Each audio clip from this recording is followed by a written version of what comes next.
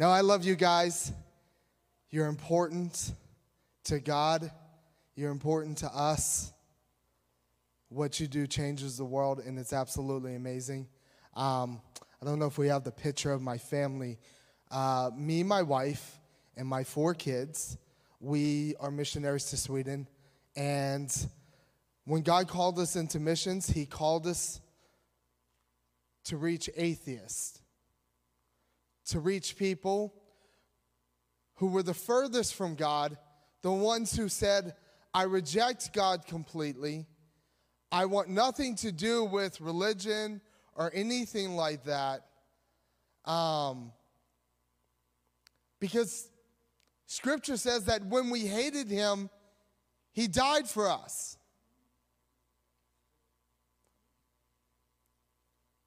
So calling me and my family didn't seem like too big of a task for God. We poured ourselves into it.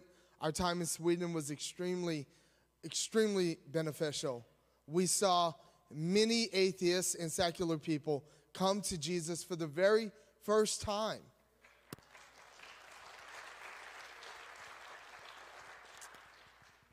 It surprised me. When God called us to missions, I did not know what we were going to do, what it looked like. I was not a missionary.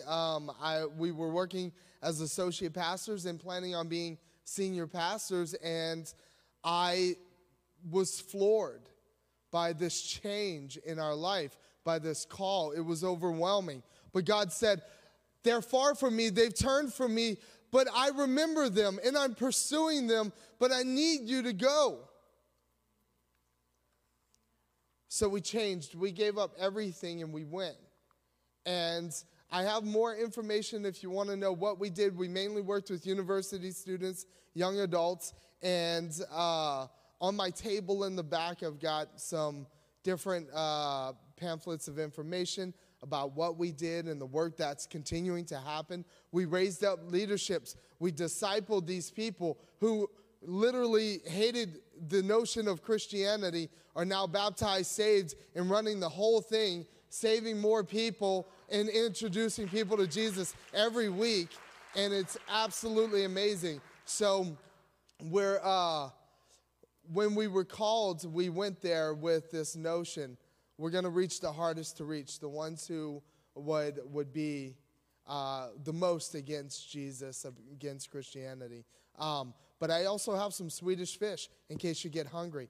And it's free. You can have it. It's not from Sweden. I got it from the Amazon. So caught it myself. But yeah, we went over, and before we went over, while we were itinerating last time, this call, this notion, God said, I remember them. Now, I was an atheist. I was 21 years old, nearly 21 years old. Never even met a Christian, completely rejected God or the notion of God. I lived in a very secular, difficult life. And as a Christian for 17 years, I pursued Jesus, the one who saved me. I wanted to know God with all of my mind. I had the heart and the strength and the passion and the zeal, but I was lacking in who God was for real inside of Scripture.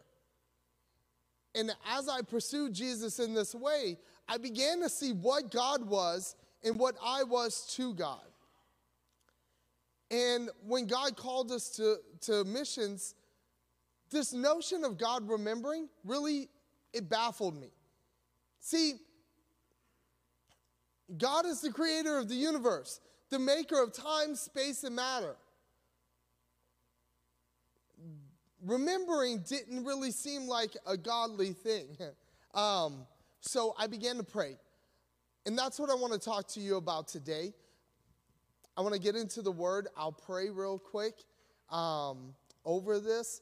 And I want to talk to you about memory, about what it means for God to remember, right? This was very surprising to me.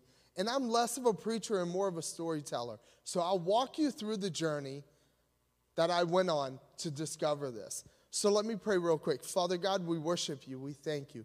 We praise you in Jesus' name. I lift you up and give you honor and glory and praise. I pray that all would hear so that the message might be preached fully through me, that their ears would be open, that they could receive what you have said and not what I have said. In Jesus' name, amen.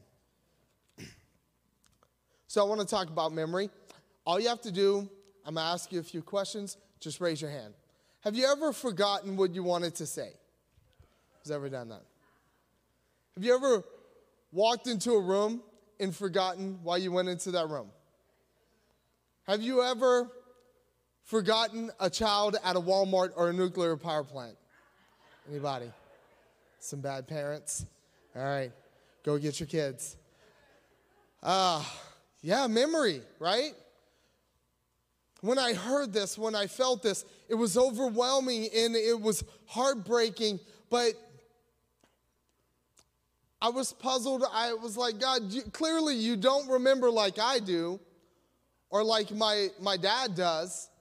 My grandma used to go through all of the grandkids' names before she got to mine. And along the way, she had like 36 grandkids. And along the way, she's like, Jason, Scott, Jeremy. And I'm like, it's Corey. She's like, no, I got it. And I'm like, no, it's Corey. And then when she gets to it, she's like, Corey, go get me something to drink. Memory, if God remembered like that, that would be very frustrating, right? So I'm like, clearly that's not what I think it is. So I began to pray. God, what do you mean? What does this mean? How do I do this? So I went to Scripture because that's the first place I turn when I need answers. And as I began to read, I have a memory of a class in Central Bible College that I went to. It's called Biblical Theology.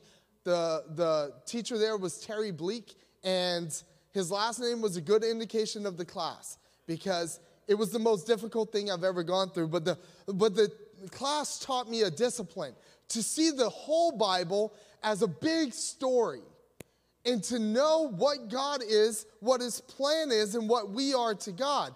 And as I began to go through Scripture, that's how I read it, right? From Genesis to the New Testament over and over and over again to see the big picture. That's what I was doing here. So I began to get into Scripture. Our main Scripture, I'll give it to you if you're a note taker. It'll be Judges chapter 16.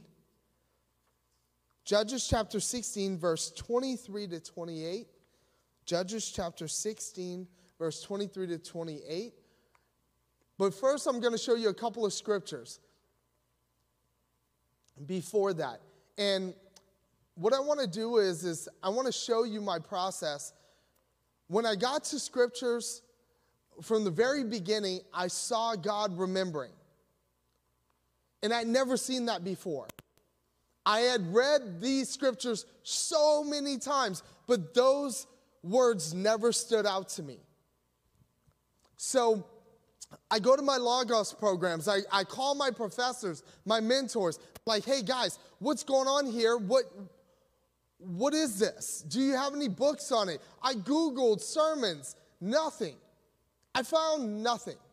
I found no books, no sermons, no commentaries on God remembering or on these scriptures about God remembering. So one of the professors, he told me, Corey, you do the work. So that's what I did. I want to give you a couple of scriptures. For the Genesis chapter 8, verse 1 is the first place I found God remembering in the Bible. First place I found God remembering. I'll give you some background. It's about Noah. He's on the boat. Life is extinguished, and the whole world is flooded. He's there 40 days and 40 nights, and it says this. But God remembered Noah and all the wild animals and the livestock that were with him on the ark.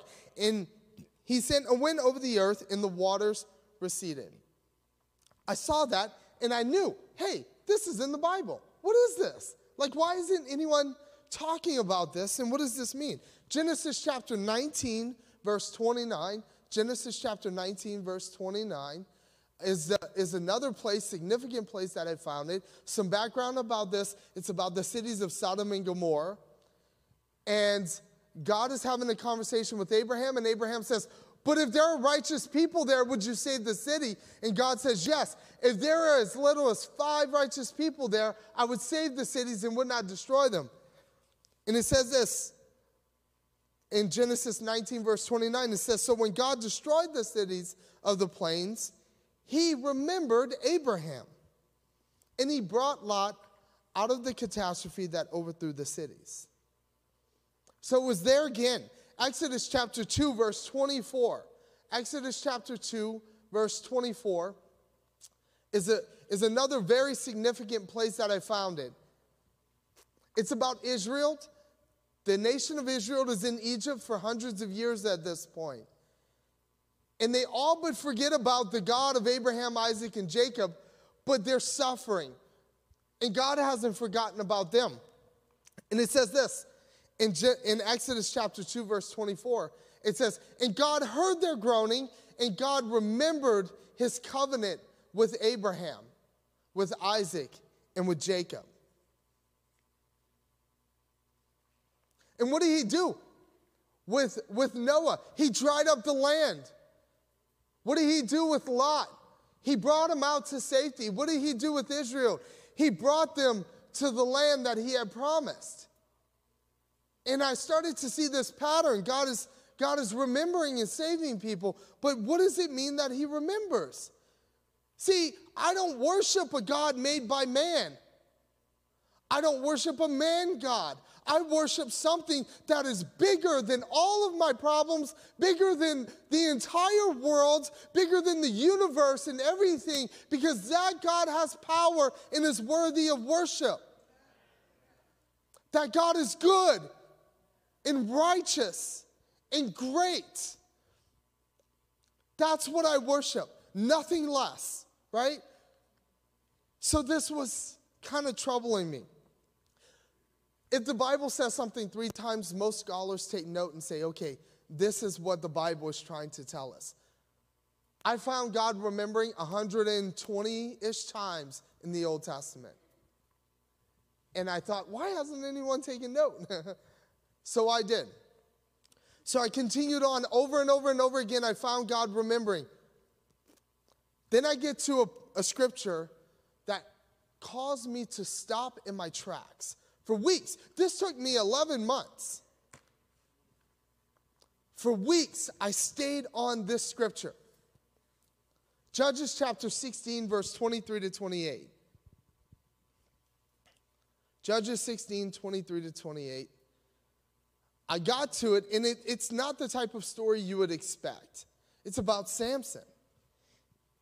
If you haven't heard this story, it's about Samson towards the end of his life. Samson was a very strong man, a Hercules-type figure. And God had used him. He was a judge over Israel. They didn't have kings, but he was a Nazirite from before he was born. His mother cried out to God, and she said, give me a child. And he said, I'll give you a child, but he'll belong to me. We'll have a covenant, him and I. And he'll be a Nazirite. That means he can't cut his hair, can't touch dead things, can't drink alcohol, and a couple of other things. And he said, he will belong to me. So at this point in the story, Samson's with Delilah. He tells her, hey, you can take my strength by doing this, cutting my hair. She does that. She cuts his hair. The Philistines rush in. They capture him, gouge his eyes out, and drag him off to prison. And it says this. Let's read. The Philistine rulers held a great festival, offering sacrifices and praising their god Dagon. They said, our God has given us victory over our enemy Samson. When the people saw him, they praised their God, saying, our God has delivered our enemy to us. The one who has killed so many of us is now in our power. Verse 25, have drunk by now, the people demanded. Bring out Samson so he can amuse us. So when he was brought from the prison to amuse them, they had him stand between the pillars that were supporting the roof. Samson said to the young servant who was leading him by the hand, "Place my hands against the pillars that hold up the temple. I want to rest against them." Now the temple was completely filled with people. All the Philistine rulers in there were about 3,000 men and women on the roof who were watching as Samson amused them. Verse 28 is what caused me to stop. It says this: "Then Samson prayed to the Lord, 'Sovereign Lord, remember me.'" Now, when I read this was the first time in Scripture that someone asked God to remember them. Every other time it just says, God remembered, God remembered, God remembered. But here, it changed up. Samson says, "Remember me." What was confusing about it was I just read the whole life of Samson. And at this point, what could you ask God to remember about you? Truly, if I were to come to your house, destroy everything in your house, set it on fire, and then meet you a week later and I'd say, "Hey, bud, remember me? Like we're best friends or something?" You say, "No, I don't want you around. I'm not going to help you out." That's kind of what I was thinking in my head. How could you ask God to remember you? See, as an adult, he spent his life disobeying God. He killed some Philistines, but his job was to be the protector of Israel. And now he's at his lowest point, and he says, "Remember me?" I went to my commentaries, my logos, all the things that I could think of, and I found nothing. In the original language, though, I found something surprising. The Old Testament was written in Hebrew, mostly. And this phrase, "remember me," is zakar et. Zakar et.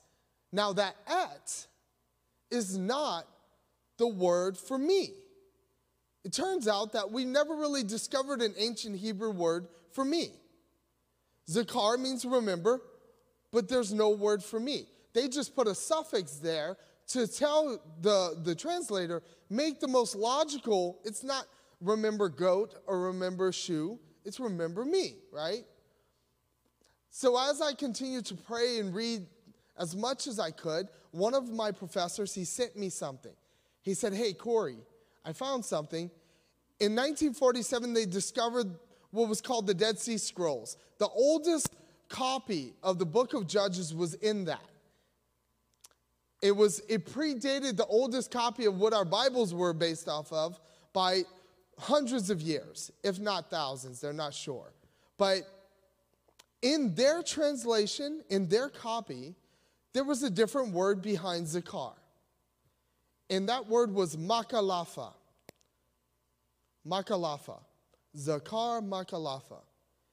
And this word makalafa meant hair braid. It meant braid or hair. So Samson was saying, "Remember my braid." And then another way to say it is, "Remember my covenant." But then as I prayed and I asked God, "Show me what this means," something came to mind. And I think God was speaking to my heart, and he said, Samson wasn't asking me to remember him. He was asking me this: remember what you intended me to be when you first created me, and make me that again. Does that make sense? And what did God do? He gave him his strength back. He tore down the pillars, and he exacted his revenge, but he also did something very important. Who was on the roof? Philistine rulers. Who was the protector of Israel? Samson. With Samson gone, guess what happens to Israel? Philistines destroy them. His purpose in life was to protect Israel. And he did that with one blow. God restored his strength, and he tore it down, saving Israel from destruction. At this point, I was pretty much in tears. I was overwhelmed because God would continue to show me these images of people. And he'd say, I remember them. They're far from me. They've turned from me. And sometimes I couldn't even hold it in. And I would sit on the side of the interstate crying for hours. Because part of me, I don't want to be uncomfortable. I don't want to go to a place that I've never been to before. Plus, it's cold there. I don't want to be there either. From Louisiana. I barely made it into the front doors here.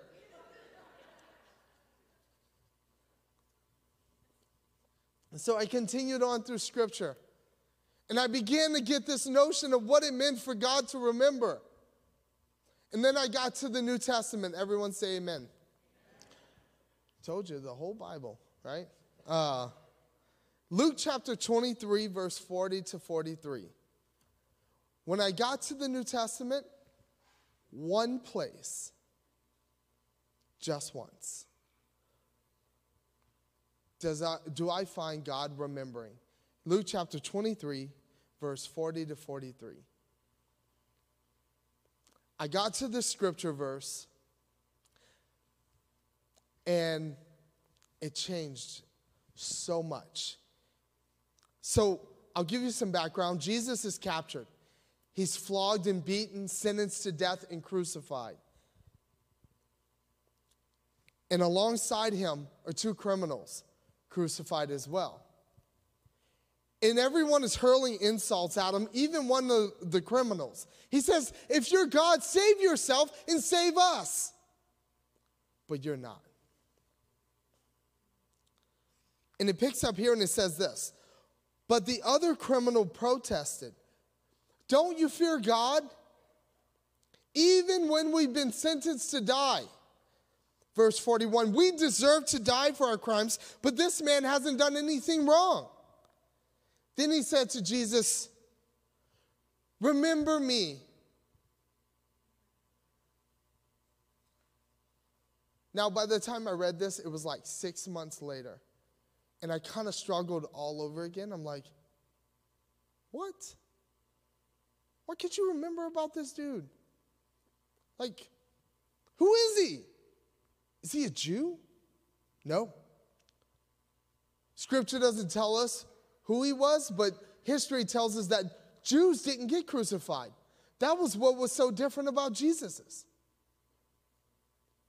Was he a Roman citizen?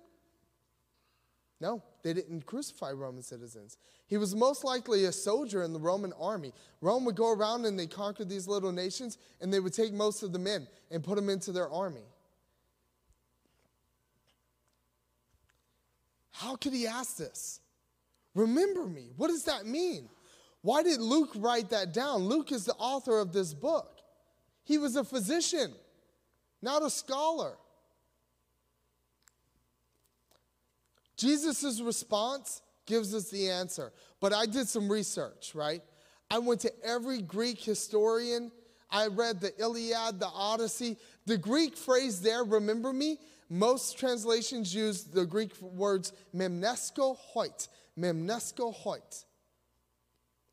But in certain other translations of our Bible, they use a different Greek word, mehoimai hoit. Mehoimai hoit.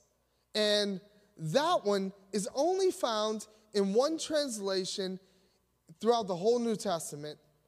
And I wanted to know what that word was, why they used it, and why it would be used in other contexts. And every time I found it in Greek writings, it was someone asking God this: remember what you intended me to be. I messed up. I ruined my life. I made horrible decisions, but you have the power to change me into something better. You had a purpose and a plan and a reason. But Jesus' response reveals that too. He says this: today you will be with me in paradise. What is paradise? It literally translates to garden. And the garden that we're thinking of is the Garden of Eden. Before we messed up. Before we ruined everything, God saw us in perfection. And Jesus gives this promise. He said, I'll remember you.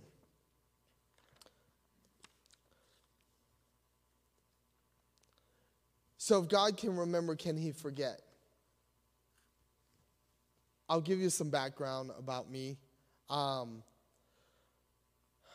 There's a lot of dark places in this world, and the world is getting darker. But I was born into it. My parents were young drug addicts, and I was the youngest of 4 boys, and they starved us nearly to death, neglected us severely. And I found out, I learned it just a couple of years ago from an older cousin of mine who lived at this time when we were young babies, a few doors down from my parents. When I was 3 months old, I weighed 6 pounds, and they thought they had killed me. So they put me out in the front yard in the grass for the alligators or whatever else to take me away. And they left town, running from the police. I don't know how much time had passed, but my 16-year-old cousin comes around to see if they're home and finds me in the front yard. She brought me to safety. I was later adopted by my aunt and my uncle, my biological mom's oldest brother. And they raised me as their own. I didn't know I was adopted until I was about 9 years old. And at that point, I had a 4-wheeler, so I didn't care. Just being honest. I was like, okay, this is awesome. Whatever. You guys love me. I'm cool. We're good. Life is good. But the parents who raised me were atheists. We were never allowed to talk about religion or God or anything like that. Not that I wanted to. I had no notion of it. I don't even think I met a Christian before I was 21 years old. And the life was very secular. It was pursuing happiness. How many people think God wants them to be happy? That couldn't be further from the truth. God wants you to have joy. Happiness is a feeling that comes and goes. I was happy on the way over here, then I got out of my car and I was not happy anymore. Right? Why would God want to play with us like that? It was a bit of a trick question, but this is our notion, right? God wants us to be happy. No, it's something more. It's when we're not happy, when we're going through the hardest things, we have this hope and this joy that there's something more, something better, something bigger than all of it. That's what God wants. That joy is found in him, to be in him. When I was 14 years old, the mom who raised me, she had an aneurysm, dropped dead, and I was homeless. The dad who raised me was devastated, left town. So from 14 years old, I've been on my own. For about 2 years, I pretty much lived in the woods behind our property.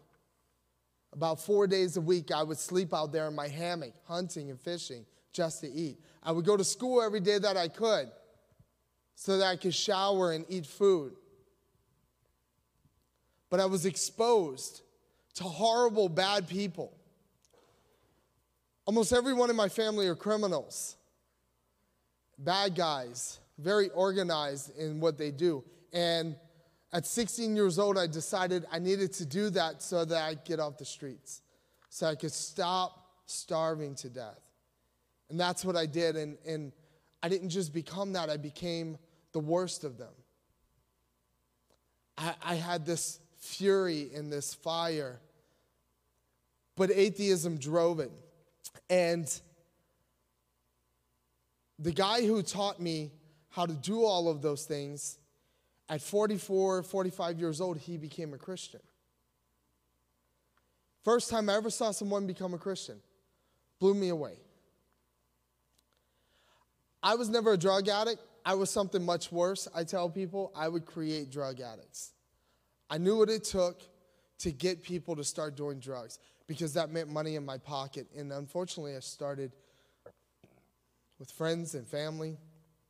My younger sister, 11 years old, the first time she saw drugs, I gave her some weed because her friends had a lot of money and she was going over to their house, and I wanted that money. Now she's 33 years old, and she overdoses regularly, and all of her children have been taken away from her. Am I responsible for all that? No. But did it weigh on me? Yeah. I mean, as an atheist, it didn't. But as a Christian, I began to think. So I have one last memory. And if I get the band to come up, I don't want to run over too long. March 12, 2006. But I just want to go over this scripture real quick one more time. God remembered Samson. And he remembered the thief on the cross. And so many other people. And now we have an understanding of what it means for God to remember. That he doesn't see us, but he sees the perfected us that he intended us to be, right? So March 12, 2006, I went into a church for the first time to go and watch my cousin. My other cousin was like, hey, let's go watch James. I don't know if it's real or not. It could be a woman that he's doing this for or something like that. Let's go watch him like a monkey in a zoo, just kind of observe. So that's what we did. And he was standing in the aisles, raising his hands, praying, laughing. I'd never seen him do that before. I saw him shoot cops and beat up women, but I never saw him do this before. And for the first time, I thought it might be possible that I could be something different in life. So the pastor, he didn't give an altar call or anything. He just said, hey, I'm going to pray and release you guys. And I never prayed before, so I didn't know how to do it. And I was listening to this guy talk to God. So I was like, okay, I'll kind of do that. And I remember standing up in the balcony and just saying, God, if you're real, this is what I want to be. I don't want to be what I am anymore. I just want to be a Christian. Could you make me that? Is that possible for me? Because he did it. And it worked, it seems. So after service, I walked down to the pastor and I said, hey, what do I have to do to be a Christian? And he said, Corey, it's not magic or anything. He said, but you have to believe that Jesus was a real person who died and rose again. That God rose him from the dead, and you have to repent of your sins and make him Lord over your life. Are you willing to do that? I said, yeah. So he prayed with me, and I remember everything about it. Everything about it. But non-Christian people outside of these doors, they have all of these assumptions and ideas of what church happens. I used to think it was a private club that I wasn't invited to. I was like, I can't go there. You got to be invited to go there, right? It was like the country club in our town. I don't have a membership, so I can't go play golf.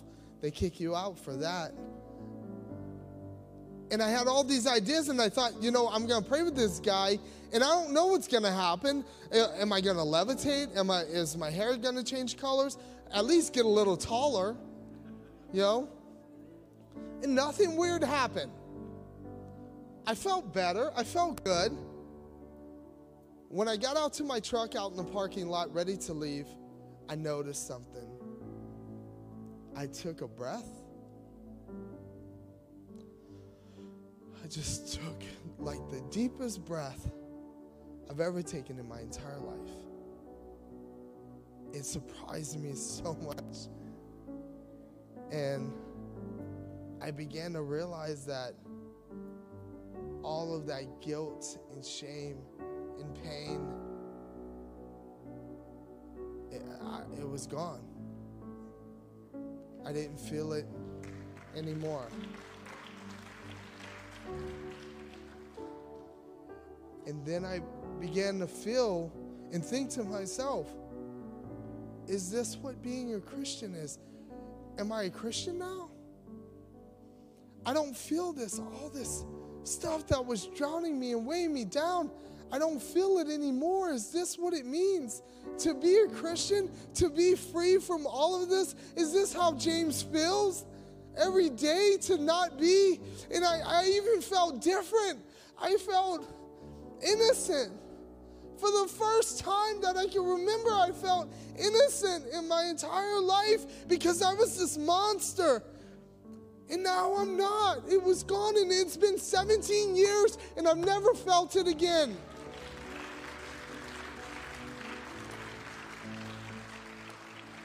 God reminded me of that time, and he said, Corey, when I saved you, I remembered you.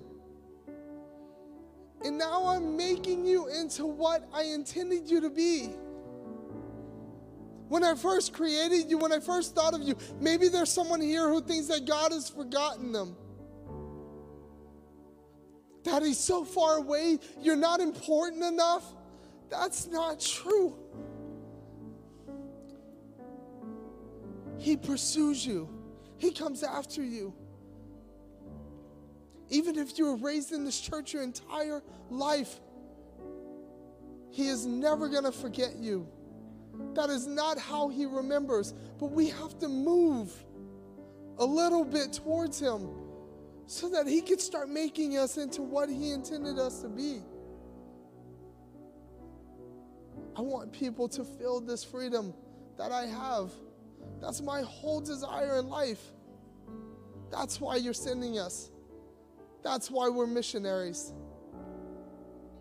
But I just want to pray over you, and then I'll let you go. Pastor Josh will come up. Father God, I worship you and I thank you. I pray that you would remember this church, that what it was intended to be was a beacon of light in a dark place, a refuge on a hill, oh God, a place for people who are broken and hurting to run, a light, oh God, that would shine out for all. Father, I pray that you would remember it and build it into what you intended it to be. I pray for those who do not know you, who are far from you, that you would pursue them and they would pursue you, oh God. They would say, what must I do to be a Christian? I pray for relationships that have been ripped to shreds, because a healthy church needs healthy people, oh God. That they wouldn't do damage for Christianity on the outside of these walls because their life is broken. I pray that you never intended for their life to be that, for those relationships to be that. So heal them, oh God. I pray for healing. I pray for finances, oh God. Remember them, Jesus. And I pray that we would remember God. We would do this in remembrance of him. Push forward and live this life to the fullest. For his glory and his purpose, I worship you and I thank you in Jesus' name.